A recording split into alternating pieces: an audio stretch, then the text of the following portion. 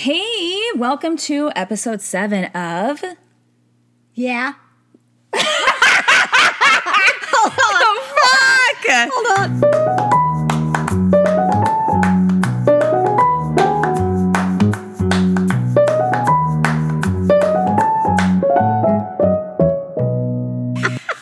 Hi, welcome to episode 7 of... Yeah, we said it.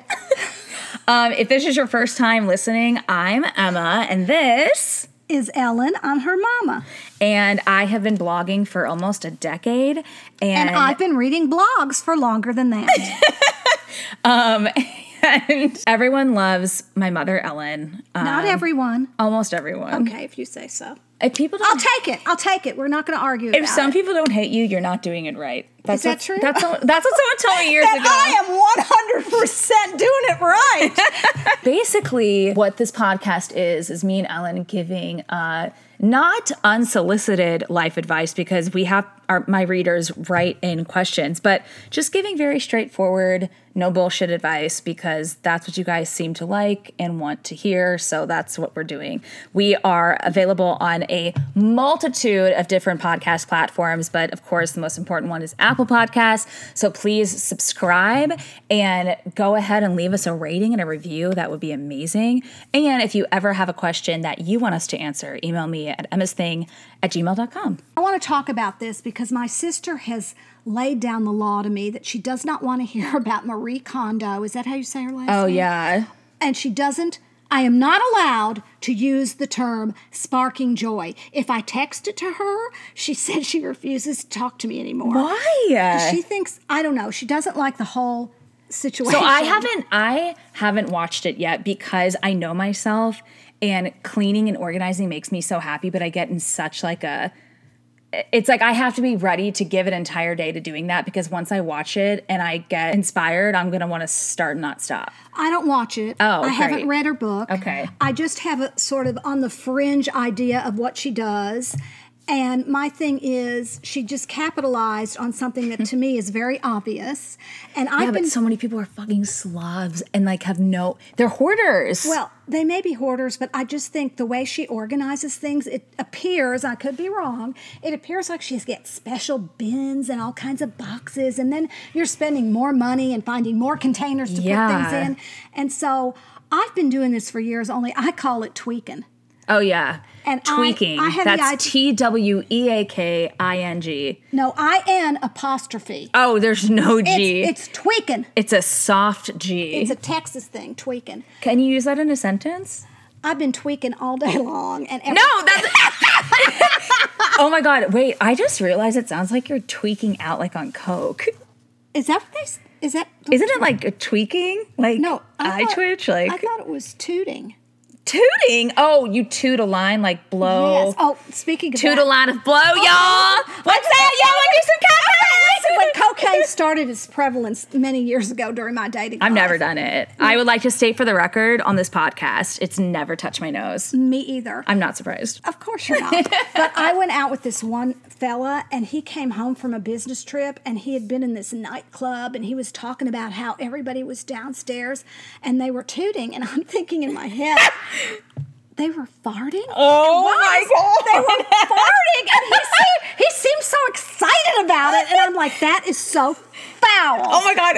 Mom and Dad reminds me. Wait a minute, but something inside me told me not to say that out loud, Right. like that, my description of it. So I just kept listening to the conversation, and then I finally realized, it dawned on me what he was talking about. I guess he gave more of an explanation. Oh, my God. But that's what I thought when That's I heard it. I was amazing. so naive. That reminds such me a child. of Stefan on SNL with the hottest clubs. Yes. It sounds like a club. He'd be like, toot, everyone farts in the basement. True. Okay, so back to Marie. Yes, back to sparking joy. I just want to say This that podcast sparks joy for me. does it? Yeah. It sparks joy for me too, or I wouldn't be doing it. Oh, perfect. I have a lot of things in my closet I've been wanting to get rid of because I'm sort of on the edge. I just call it being on the edge of glory. I want to get rid of some stuff, and I've been holding them up going, does this spark joy? And I say it out loud or in my head, and because my sister's not around. And honestly, that phrase really does help me anyway make a decision because Yeah, that's for why she's made instance, like a billion For business instance, off of it. we went out to dinner Saturday night, and I had this cute top I bought last summer, and I wore it a couple times. But when I put it on, I just didn't feel that great in it. I had to really fuss to coordinate like a little jacket with it. And then I just decided this does not spark joy. And when I get home, I'm taking it off and I'm putting it in a bag and I'm giving it away.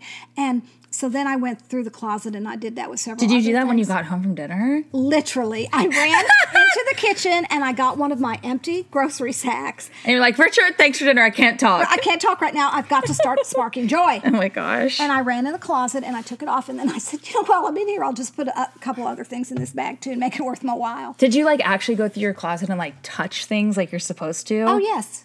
And held it How much up. did you get rid of? Floor tops. Oh, that's not that bad. It was a start. But you have like a pretty minimal, like you're like a capsule wardrobe. That's what I want to ask you about. Like, you were over here a couple sessions ago. Sessions. Sesh. Having a stash. And First. And you said to me, I have a capsule wardrobe. And I thought, I know that's a compliment. I'll just take it. Oh, it's just like a. But in my This is mind, like let me see if tooting I'm and right about this. farting. Yes, it's capsule, meaning that you have certain tops that cover, like you got a long sleeve top and a short sleeve and a sleeveless, and they're all in one color family. And then you have another. Basically, it's it's essentially like you have a. Okay, so I wouldn't say like by definition yours isn't necessarily a capsule wardrobe, but I knew it was. But it's very pared down, like it's minimal, but like minimal in a good way. It's like you don't just have stuff to have stuff in your closet. That's very true. And capsule wardrobe is like that, except it's like a little more calculated. It's like I only have these 2 pairs of jeans, these 2 pairs of pants, these 2 blazers, like a couple of t-shirts in different colors, and it's like that's all you have. It's like 10 pieces of clothing, and you make different outfits with them. Different combos, yeah. Like when you go on a trip and you say, I'm going to, yeah. All right. Yeah, I'm pretty good at that because a lot of stuff and clutter just, I can't do it. And I like trends, but I'm real selective about what I'm going to put on a hanger and wear. Yes. You're selective about what you actually let live in your closet family. And then I freak out when I need something that I don't have. Yep. And then I run to the stores and I look for a bargain. I love the idea of a capsule wardrobe. I already feel so bad when I do closet cleanouts and get rid of so much stuff that I'm just like, oh my God, like. I have to say, though, some of your stuff is just, it's dated, it's older, you've moved Not anymore. Not anymore, but when you used to do that. Oh, yeah. I kind of want to go back to my closet and touch things and see if they spark joy. You should. I mean, I just did a huge I even do clean out. shoes. Like, I'll put them on and go, I'm never going to wear these. Why did I get them? Or You know I wore them what? once and I'm like, I'm not going to wear these. Whenever I put them on, they don't make my outfit look complete. This is the exact same principle as I wrote a blog. I don't know when I'm going to post this episode, so whatever. I wrote a blog very recently about dating and like my new approach to dating. Did you read it, by the way? Yes, I did. Okay. And I mentioned Mark Manson in it and the Fuck Yes or No article. Yes, that I told you to read. The whole like Spark Joy Marie Kondo thing, I feel like basically fuck yes and no can be applied to everything in life and should. It's the same thing. So like, yeah, when you're getting dressed, you want to be as confident as you can. So why would you wear something that doesn't, when you put it on, you're not like, oh my God, I look so cute. Don't wear something like mediocre. Don't settle. Don't settle for anything in life. Which leads us to today's question. Hi, Emma and Ellen. I have a feeling you're going to get a lot of dating questions. Yes, we have, which I love listening to, but I wanted to ask something a little different. I'm excited. I'm in my late 20s, and the ups and downs of my 20s sucked, as they do for everyone, I'm sure. Yeah, they do. But I'm glad I'll be 30 next year and leaving this decade behind. What is some advice you have for someone entering their 30s about living their best life? I would say that it's not really like advice that I can give you. I think it's more so that something shifts, I feel like, when you turn 30, no matter where you are in your life. And it shifts for the better. And you stop caring as much. I mean, you still care, because I still care a lot about things, but it's like you go through so much shit in your 20s, and you're going through jobs, and you're going through guys or girls, and you're going through friends, and like trying to make new friends and bringing new friends into your group. And you weed through so much shit that I always said, like, if I can just make it to my 30s in one piece, I will know that I've made it in life and I'm going to be okay and everything's going to be okay. And so I think just like relish in the fact that you made it out of your 20s alive and try and take any lesson that you learn, no matter how small, and put it into practice for the next decade of your life.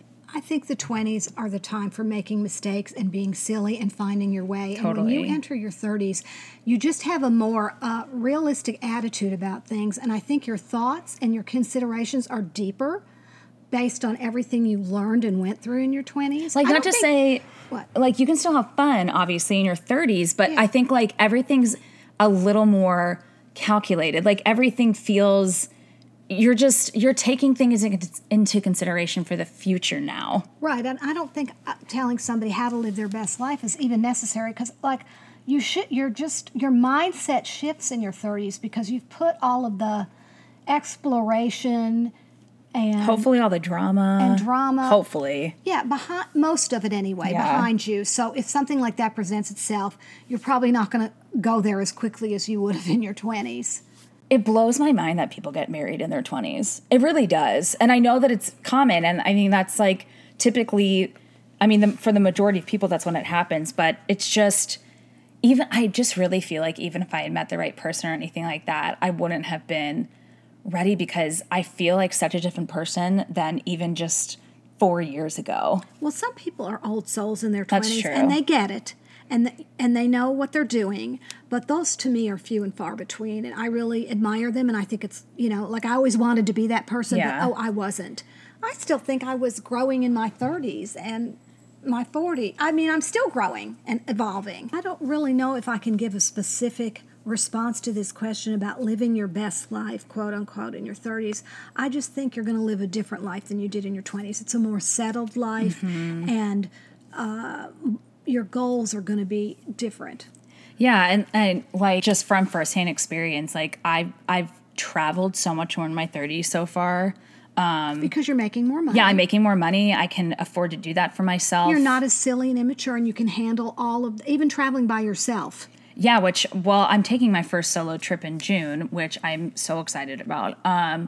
But traveling by myself, and like also, I think like you just... Because people go in different directions in their 20s. So by the time you get to your 30s, who knows like where, if you're going to be on the same page as your friends, if you're not, whatever. But while it becomes increasingly more difficult to figure out each other's schedules, to plan a trip or anything like that, it becomes easier to... I don't know, for me, it's just become easier to be my own best friend. Not like turn inward, but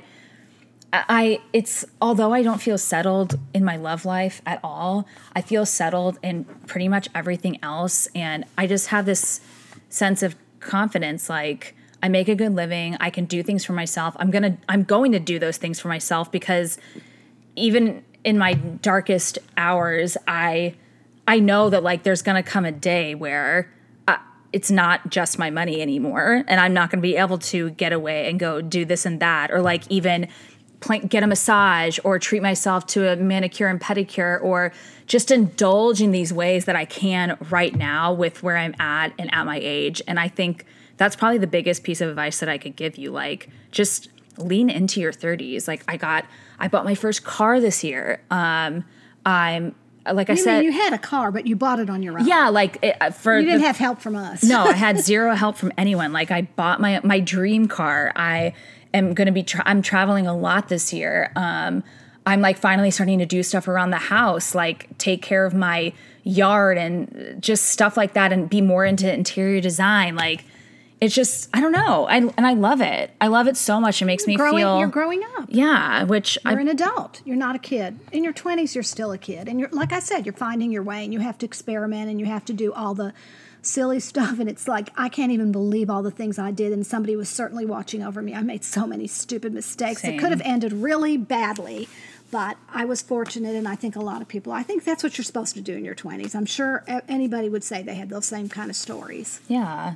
Maybe your 20s is for like living the stories, your 30s is for reflecting on them, and like your 40s is for... That is deep. I know. And your 40s is for sharing them. Wow.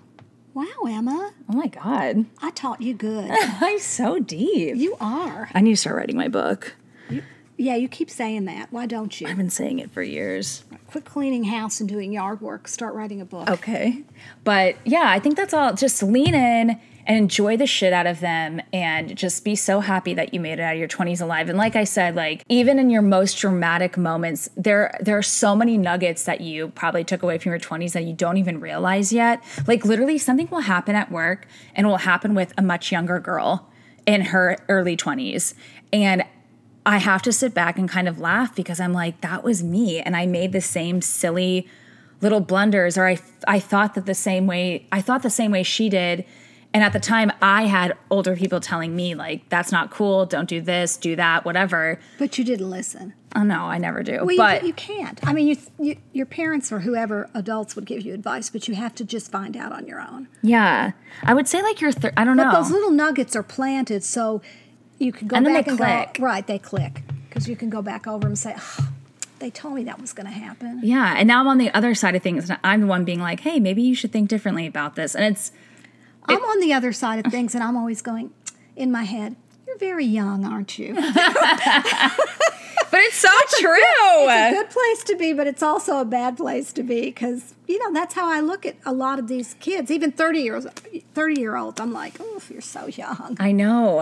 It's bizarre, but anyway, I would just be really excited for it. That's why when you say, oh, I'm 32 and I don't have somebody, I'm like, you are so young. You just don't even know. And you're going to have the right someone. I know. It's just hard. The right. That's the operative phrase. The right. Yes. Not just someone. The right someone. The right someone. Lean in and fucking own it, girl. You earned this. Just remember, roses are red and violets are blue. You're 30 years old and I'm twice as old as you. Thank you so much for tuning in. And again, please subscribe to us on Apple Podcasts, rate and review us, and send me your life advice questions at emmasthing@gmail.com if you have any. And we will talk to you guys next time.